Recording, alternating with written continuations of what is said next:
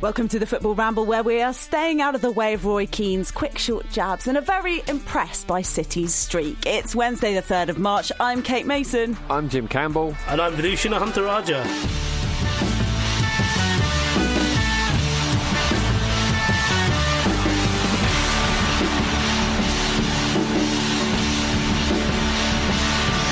Fish seems upset by the way he said his name, guys, but let's all just be nice to him for the rest of the show. Good to see you. Yeah. You too. I'm not upset. I don't know why, I just cracked myself up on my own name like a child. That is interesting. What do you mean you cracked yourself up? What happened? I don't know. I think I said it in a way that amused me and only me. And I couldn't explain why. And in being unable to explain to myself why I found it funny, I found it more funny. That's the secret of great comedy, though, isn't it? True, yeah. When only one person gets it, yeah. And it's a person who just told the joke. Yeah. Saying your own name is quite a weird thing, though, isn't it? You know, you don't really do it. I mean, we do it all the time, but generally out in your day-to-day life, you don't do it that often. I always feel really self-conscious when I say it, so I can see how it's happened. It's weird that you say that, because obviously when you go into shops and stuff, you always go, I, James Campbell, would please like some beans. Can you find them for me? You must have heard of me. Shower me with free gifts. That's what I mean. It's embarrassing. Especially when they don't know who you are, which happens all the time. Kate, you don't do your own shopping, do you? No.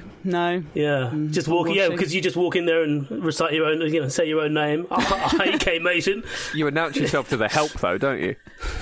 The help already know who I am. I, Kate Mason, demand that you go and get me a breakfast hamper. However it is you live your life. Breakfast hamper. I don't serve my breakfast isn't served in a hamper. Christ, that's very old school. Fortnum and Mason, that's where it's from. Yeah. Finally. Yeah, that makes sense. No, I mean, I do get the newspapers ironed because I don't want to get the type on my hands. But other than that, it's quite a slackly run ship in Mason Towers. Is that not something you go for? No, Jim? Ironing newspapers? Yeah. No, surely if you heat it up, the ink's more likely to run on your fingers. I don't know. I leave it to the butler, but yeah, that's what he says. Fair dues. Yeah. Should we get to the Etihad then? It sounds like the sort of thing Pep Guardiola would want, actually. His newspapers ironed so that the ink doesn't get on his hands. Manchester City, a 21st straight win, 4-1 against an, at times, zippy and productive Wolves. 2 from Gabriel Jesus, 1 from Riyad Mahrez, who was brilliant. On the night, the opener, an own goal from Leander Den Donker, and then Conor Coady equalised for Wolves with his first shot on target. In the Premier League, the floodgates opened for City in the 80th minute. Clearly, we're not going to spend the next 20 minutes discussing City winning the title, so we might have to pull out a few other strands for this one, partly to make this sound like quite a close contest, which I think it kind of was, Jim. Like previously, I know we've decided a battering is it a deficit of 4 goals or 3? But this wasn't by any means a battering. Yeah. No, it wasn't. I mean, well, it became one, didn't it? When I think kind of Wolves, they were fairly game in kind of trying to keep City out. Although, I mean, didn't it take them something like 20 minutes to get into City's final third at one point? I feel like teams are so scared of Man City that they play a little bit like a kind of weary, bullied schoolboy trying to sort of get his wedgie over and done with as quickly as possible by just being compliant. And then I think Wolves remembered in the second half a bit that they didn't necessarily have to do that, because it wasn't as if City peppered their goal in the first half in particular, was it? There's a quite weird thing about City style sometimes, which is that because they have this strangulation on teams, and actually they don't use their pace that often, and it's the threat of their pace that kind of scares teams into an action, that it can actually be quite dull to watch. And that was definitely the case in the first half. The second half was much better, and they were fantastic, but there's definitely an element of that. Or maybe it's sort of like how, you know, if you watch F1 and it looks really slow and it's really boring, and that's surely the whole thing about F1 that's good is that it's fast, but on TV it looks slow. Maybe it's a similar sort of thing. I don't know. I think the main thing to take away from this, Kate, is that your mum said Wolves were going to win, and we've learned that your mum's full of shit. Don't lay in on my mum again, Jim. That's so mean. She is a Wolves fan, bless her. She's the archetypal fan who is constantly optimistic and always surprised. And I find that quite endearing. Oh, that's nice. Yeah. That feels like quite a nice lesson for life. Or it should be, anyway. Well, is it? Because ultimately they lost 4-1. Yeah, but that's the thing. It won't affect her in the next, for the next match. She'll still be optimistic. And to be fair, I think Wolves are one of the most underrated, dull sides in the Premier League. And therefore, if she's going into any Wolves game with any kind of enthusiasm, then that in itself needs to be harnessed. Maybe she needs to be sectioned. Who's to say? It's either one or the other. But yeah, I found like Wolves were my second favourite team last year, and maybe I really mean the year before that, where they were just quite exciting. And I suppose we could say this is a strength, but they're very good at playing possum. You know, they did it to Manchester City twice last year, but it's almost like they're too comfortable as a possum, and they need to be a possum with a knife, or like a more aggressive possum. No, I don't think I know what you're stuck talking as a possum about. now. Yeah. Also, we should say, that losing Jota, losing Raul Jimenez to that injury has stunted them a little bit. But I always think that there is this idea of what Wolves were and what they are now, and those are two very different things. And at a game like that, it's not so apparent because they're having to play the way they are against the dominant Manchester City. But yeah, they don't have the same vim as they used to. No, they really don't. Definitely not. What's the possum thing, sorry? You've heard of possums, surely? Yeah, but why are they like a possum? Because, like playing possum is where possums pretend to be dead so that so predators leave them alone. You don't know this, do you? How do you not know about possums? How is this something that seems right up your street? How is this something that is an area of mockery? I've never seen Ghostbusters, I expect from you. I don't know what a possum has thrown me, to be honest. If it's not a fox, you couldn't give a shit, could you? Let it go about its life. Even then, chasing them around your grounds, I'd imagine. The grounds. Mason grounds. Yes, that's exactly what I'm doing. Sorry, thank you for clarifying the possum question. Jim, I feel like I may have interrupted you there. No, I was just agreeing with Vish's point. I think that they have... It's almost like they've kind of forgotten or moved on from the identity they had, where they would really, really take the game to teams. But they are very, very passive now. And I think a lot of that is due to personnel. But, I mean, yesterday... I think a large part of their possession was probably the own goal. Like they were that counts as a touch. Really, yeah, I presume it does, right? That must go towards your possession stats. But like, I feel like in a situation like that, they kept trying to play out from the back, which is understandable because they've got that philosophy and it makes sense. But it wasn't working, and you've got Traore's pace. Just Allardyce it. And I don't. This isn't just for Wolves. This is for everyone. It's for everyone against City. Just Allardyce it. Nothing else is working. Someone needs to beat them. It's getting so boring. Yeah, I do. I said bring in the army, and people laughed at me. So for that, I've got nothing else to offer. For the own goal, though. With Dendoncker, the commentary seemed like very convinced that he'd done absolutely the right thing, even though he scored an own goal and absolutely like hammered it past Rui Patricio in the Wolves' goal. And I get that. He had to get in front of Raheem Sterling, and Raheem Sterling had a tap-in. But Vish, is there not something to be said for making actually trying to make the attacker make that final touch? Like, stranger things have happened than Raheem Sterling potentially missing that. Yeah, that's a very good point. Yeah, I wonder if there's... It's easier said than done when we're sat here talking about it than in that moment of having to react instantaneously. But I do wonder, actually, if he'd have been better off going for it, missing it, and then surprising Sterling. How you do that in a millisecond is not my problem. No. But if you're not going to even try, then I can't help you. And also, I don't think score the goal for the striker is ever really that good a solution. No. I don't know. If you're going to be really petty about it, why not? Like, why not take one off them? I think Cody shouted cock after the second goal went in. The second City goal went in, which I really enjoyed. There's something about the way he delivered it was absolutely amazing. What in terms of your favourite frustrated on-pitch expletives, cock's got to be up there. Are there any others that your kind of go-tos, either that you really enjoy seeing or that would be your main ones for when you're playing yourself? I call myself a knobhead a lot. Yeah, okay. When I'm playing football, I swear a lot, actually. I've not played in years. I'm generally sort of swearing at myself the whole time. Oh, no. Because I don't play that often. And football's really hard, and I'm not good at it. That's gone somewhere quite dark. I meant more like watching some of these... I mean, it's good watching them swear in, like, Portuguese or whatever, but there's just something quite charming about it.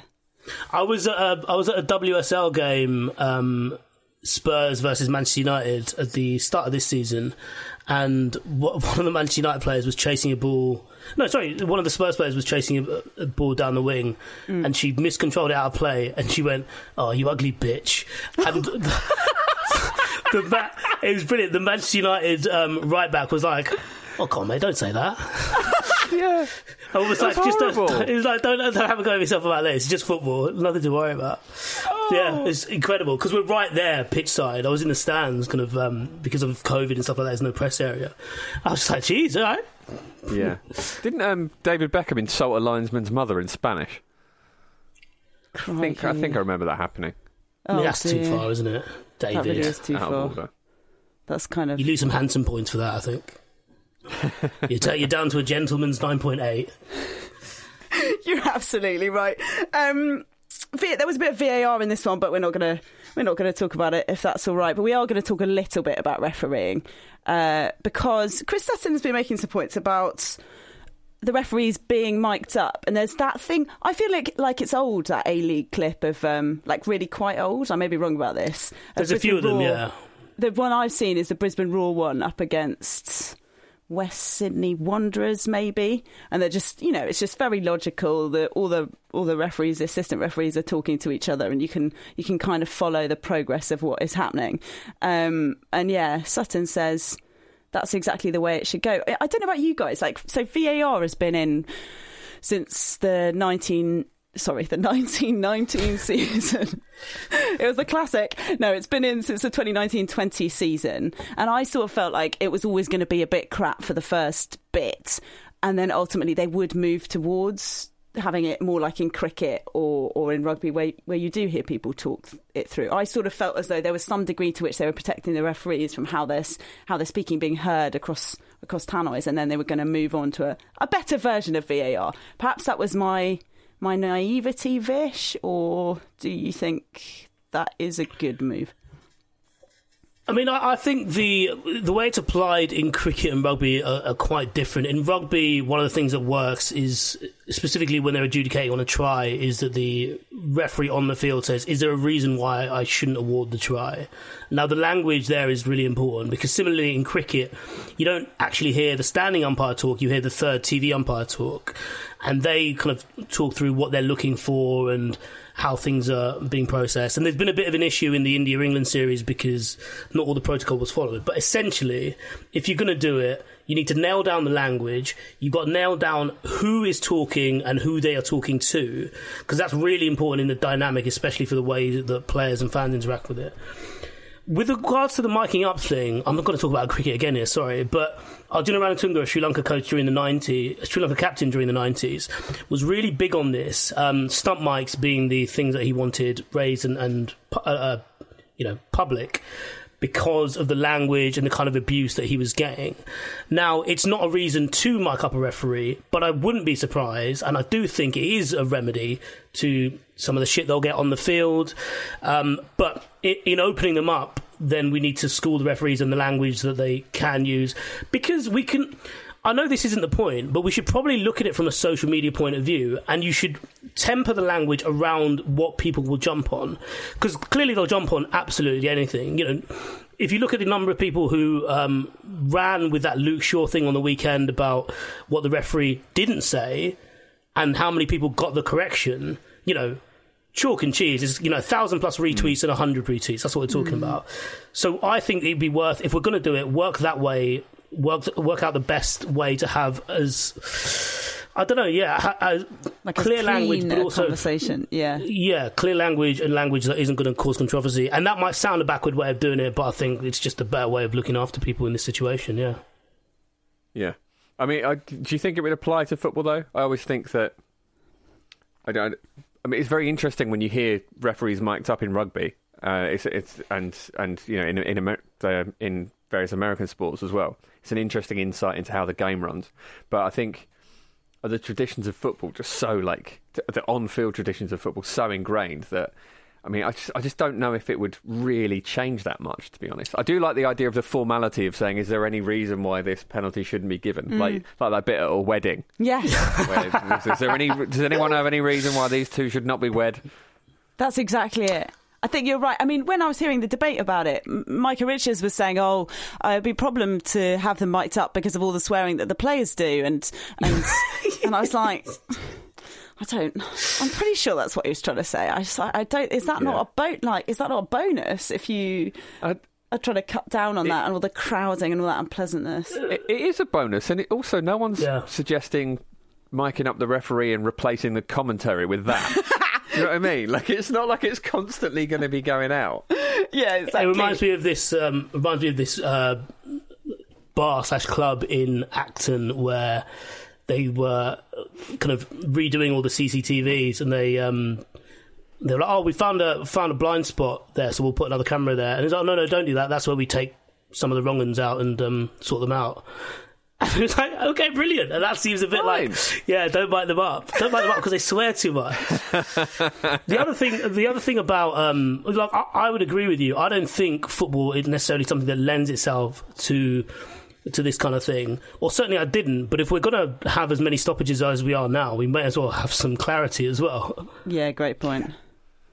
I'm enjoying the fact that we've managed to get you to reminisce about your time in a club in Acton, Vish. Sounds like that was I think it's closed down spots. Now. Oh, well, probably. I don't think there are any nightclubs left, are there, guys? I think they're just done. Yeah. Don't say that. Caves now. That's such a good mood. Oh, sorry, guys. Well, let's take a little short break now and go off and start our nightclub saving petitions, and we'll be back after this.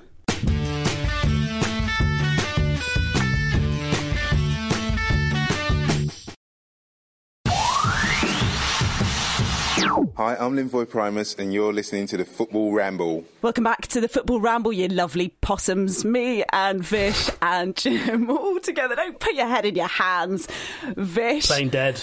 It's time for these.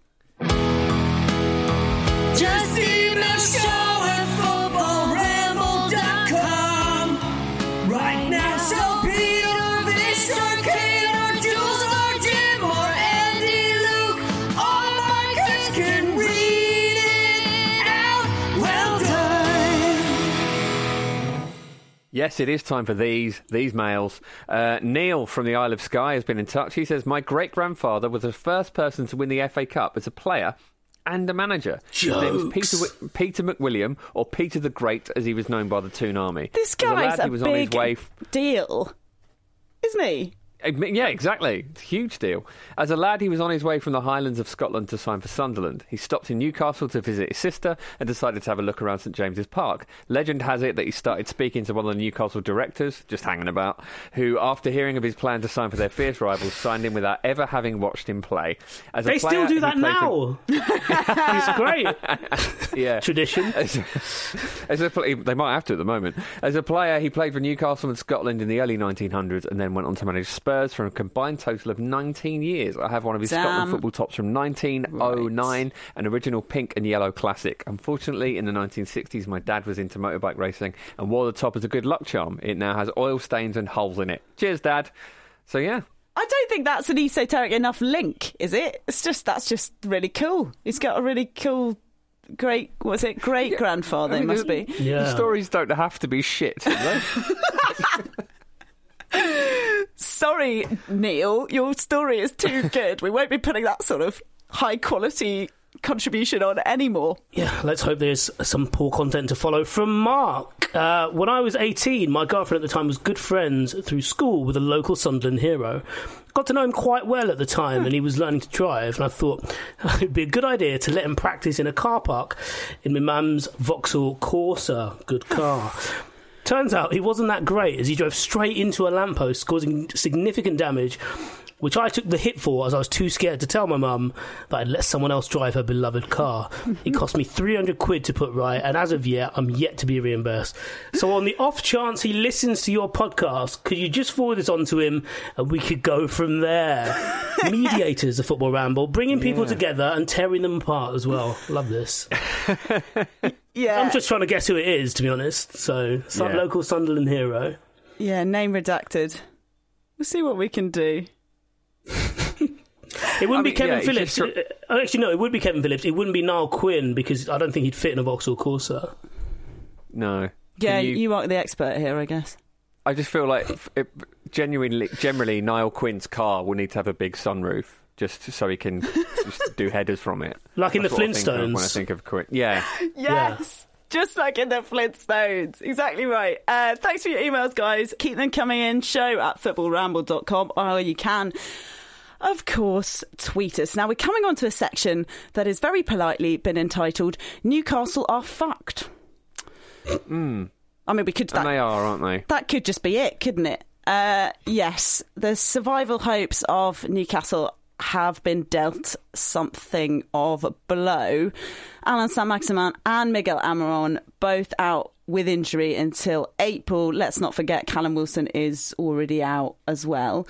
I read that between them they have scored 16 of Newcastle's 27 league goals this season, but it's all right because Steve Bruce can now rely on Joe Linton, Dwight Gale and Andy Carroll. They've all scored one each, so nothing to worry about. Yeah, I mean, this is very much advantage Fulham, isn't it? It seems. Also, the Newcastle takeover talks have been put back on hold, it would seem. It takes so much for Mike Ashley to realise that Newcastle might go down, doesn't it? Like it's like he's only just going now. Oh, actually, yeah, maybe there is a chance that this won't be a Premier League team and I can sell it next season. But yeah, it's a really, really terrible time for Newcastle to be losing those players. I mean, they've got West Brom next, and Fulham have got Spurs tomorrow. So, I mean, you would think Fulham probably won't win that. But even so, I mean, that is going to put the wind in Fulham's sails a little bit. And even West Brom might be buoyed by that. If they can win the next game and they're on they're looking a lot better than they have been, that just throws some panic into Newcastle, and that's the last thing you need in this situation. The other thing about those two players, Almiron and Saint-Maximin, is that they are the only two players who really do anything. I want to say in the attacking third. I might have to bring that back into the attacking like 2/3. Because they're the only two players who like run with the ball. I think they're like the top two for dribbles. They're the only two who do anything in open play. And it's a little bit like, I don't know, like I would hate to be a Newcastle fan right now, because it's one thing when your team are enduring a bad run. It's another thing to have injuries like that and to know what is about to befall you, because there's an inevitability to this slide here that... You know, Kate, even you reading out Joe Linton, Dwight Gale and Andy Carroll's numbers, even just saying those names together in a sentence is enough to give you grief. So, I mean... Yeah, I mean... Yeah. They're a little bit like a boat that's lost its oars. Do you mean? That's how it feels, doesn't it? But, I mean, Dwight Gale's perhaps a better player than we've seen from him. In recent times, maybe a run in a team. I mean, you sound like his mum now, don't you? Like, yeah, I do. I'm just trying to find some positive. I don't know why. Christian Atsu's coming back into it, says Steve Bruce. That should be a problem solved, though, because Atsu's actually got 3 goals in all of the Premier League appearances he's made in his entire career. Probably like a new signing, isn't it? Probably like a new signing, yeah. The bloke we didn't want for the best part of the year is back in, so good. Yeah, good news for everyone. Great. He probably doesn't want to play either. He's probably thinking, well, hold on, what? Yeah, I've been enjoying this, got my feet up. Yeah, I'm getting my vaccine in a couple of weeks. I don't need this shit in my life. Do you know how long video games are now? They're like 90 hours long. I've got time for football. Yeah, I can see that.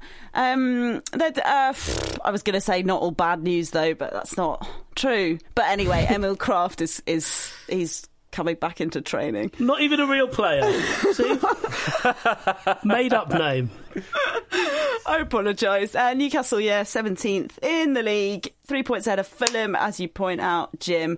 They visit Craven Cottage on the final day of the season. Ooh. Get ready for that. It's a lovely little synchronised ooh, that, yeah. From a distance, yeah, we've been working on that, actually, without you, Vish. Sorry about that. I'm not annoyed yet. Steve Bruce might have been glancing over Victor Moses' list of the greatest managers ever. Or, well, his list of top managers, actually. So it's a bit more of a personal thing. He has put Neil Warnock above Jose Mourinho, Victor Moses. Which actually, to be honest, to me seems fair enough, right? Because the deal is Mourinho was quite mean to him, as I recall. And you don't have to pick people who are pricks. He loaned him out a lot, didn't he, I think?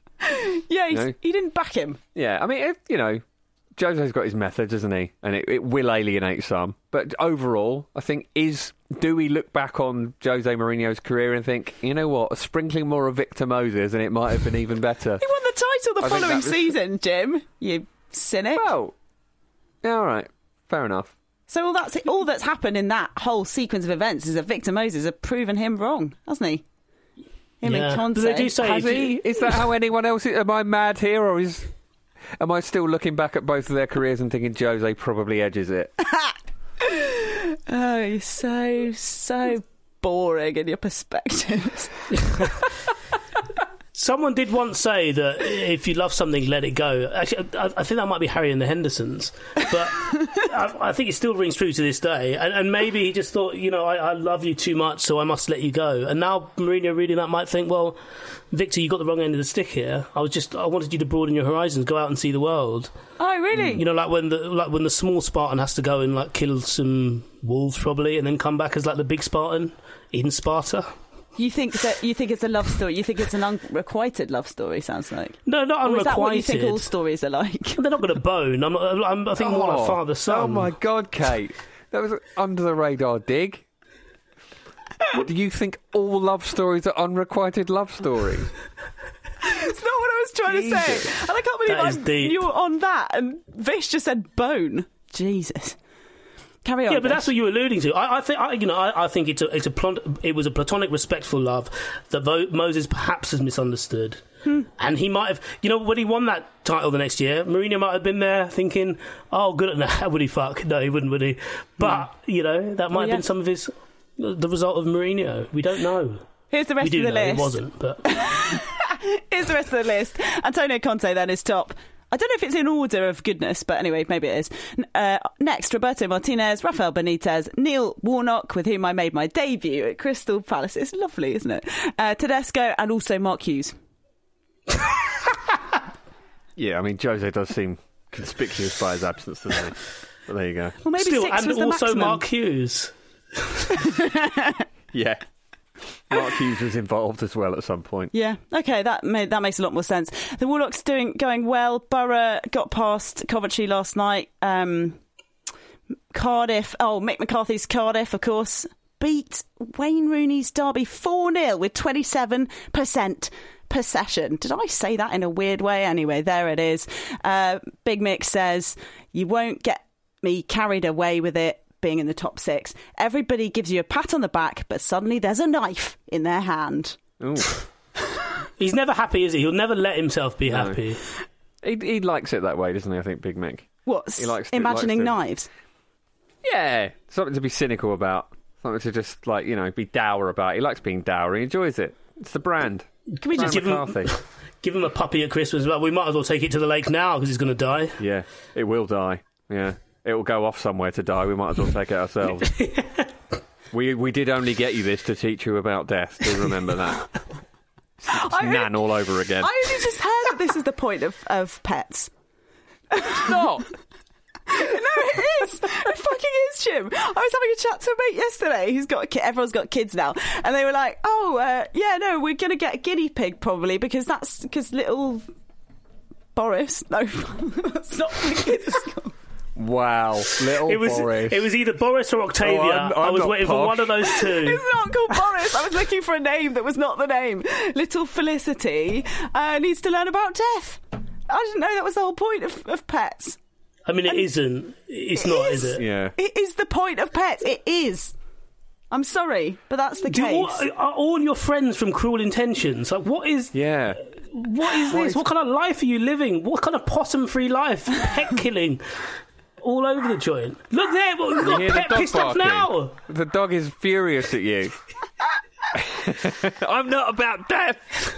I'm about food, primarily.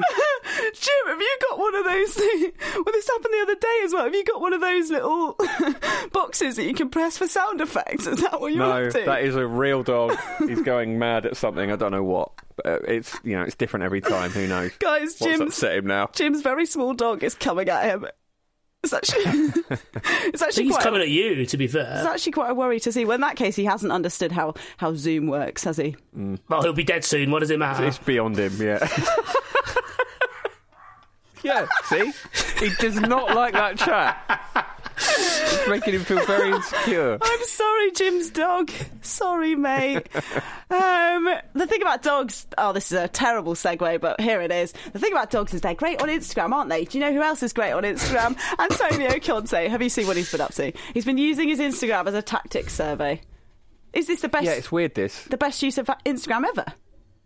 I love it, because it's like he's realised there's a whole new audience of people he can shout at, effectively. Oh, is that what it's about?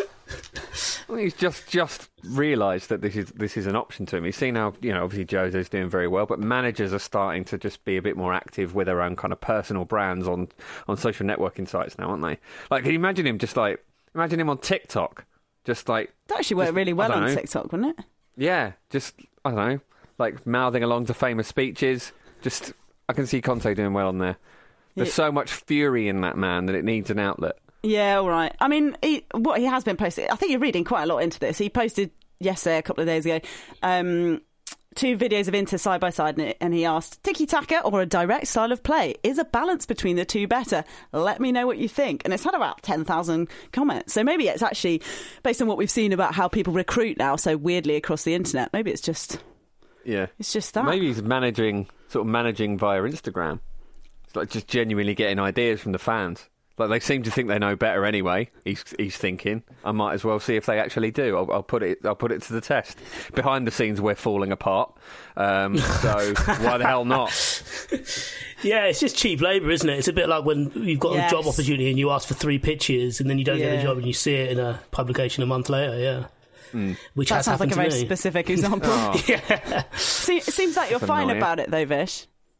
Yeah, I mean, it's just a very healthy, very normal, healthy industry. Glad you're all right.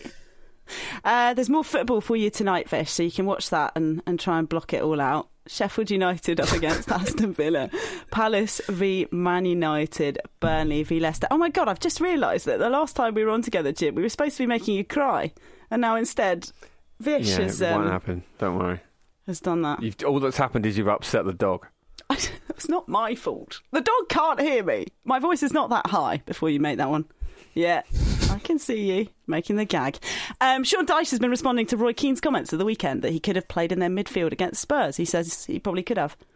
But also he's annoyed. I don't go to the doctors and tell him what he's doing wrong, or my lawyers or my solicitors, but apparently with football managers, everyone thinks they can do better than us. But I've no problem with Roy Keane or anyone else. I mean, sensible, because Rio Ferdinand's just revealed that he had to have a, quote unquote, I think, a stern word with Roy Keane after he punched a Man United youth prospect. Sorry, I shouldn't laugh. That takes some guts, doesn't it? I imagine building up to having a stern word with Roy Keane. Yeah, it took Redknapp being pitch side to really kind of go toe to toe with him, didn't it? Yeah, exactly. Yeah. Why is it like? I think this all stems from Brian Clough knocked Roy Keane down at half time of a Nottingham Forest match because he gave the ball away, and I really think that set in motion so many of the things we see today. Yeah. Because not only did he absolutely respect Clough, but he respected him even more after that, which in itself should have raised some alarm bells. And now, maybe it's just how he deals with things. Although he loves dogs, he would never punch a dog, would he? Or a horse, no, he wouldn't. Presumably. Not even to teach his kids about death. Watch me punch the dog. The story is mad, isn't it? It was Chris Eagles, wasn't it? Yeah. And he apparently was sort of leaving a bit on him in training. So Keane just gave him a quick, short jab, according to the article. But it's like, it's amazing. I mean, you can't go around punching the youth team. Apparently, you surely. can. Well, Ferdinand seems to think it was a good idea. Eagles was only a young kid taking liberties. It was good for him.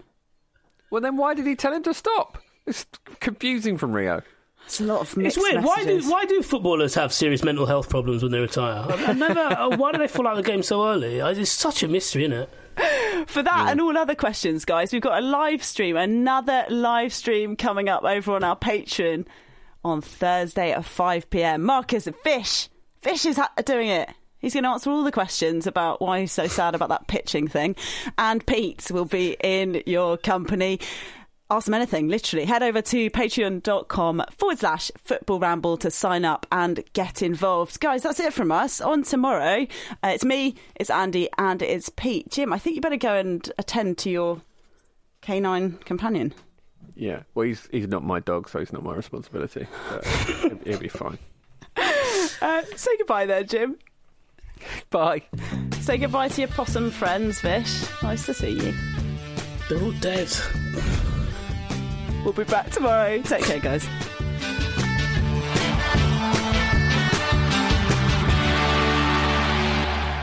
This was a Stakhanov production and part of the Acast Creative Network.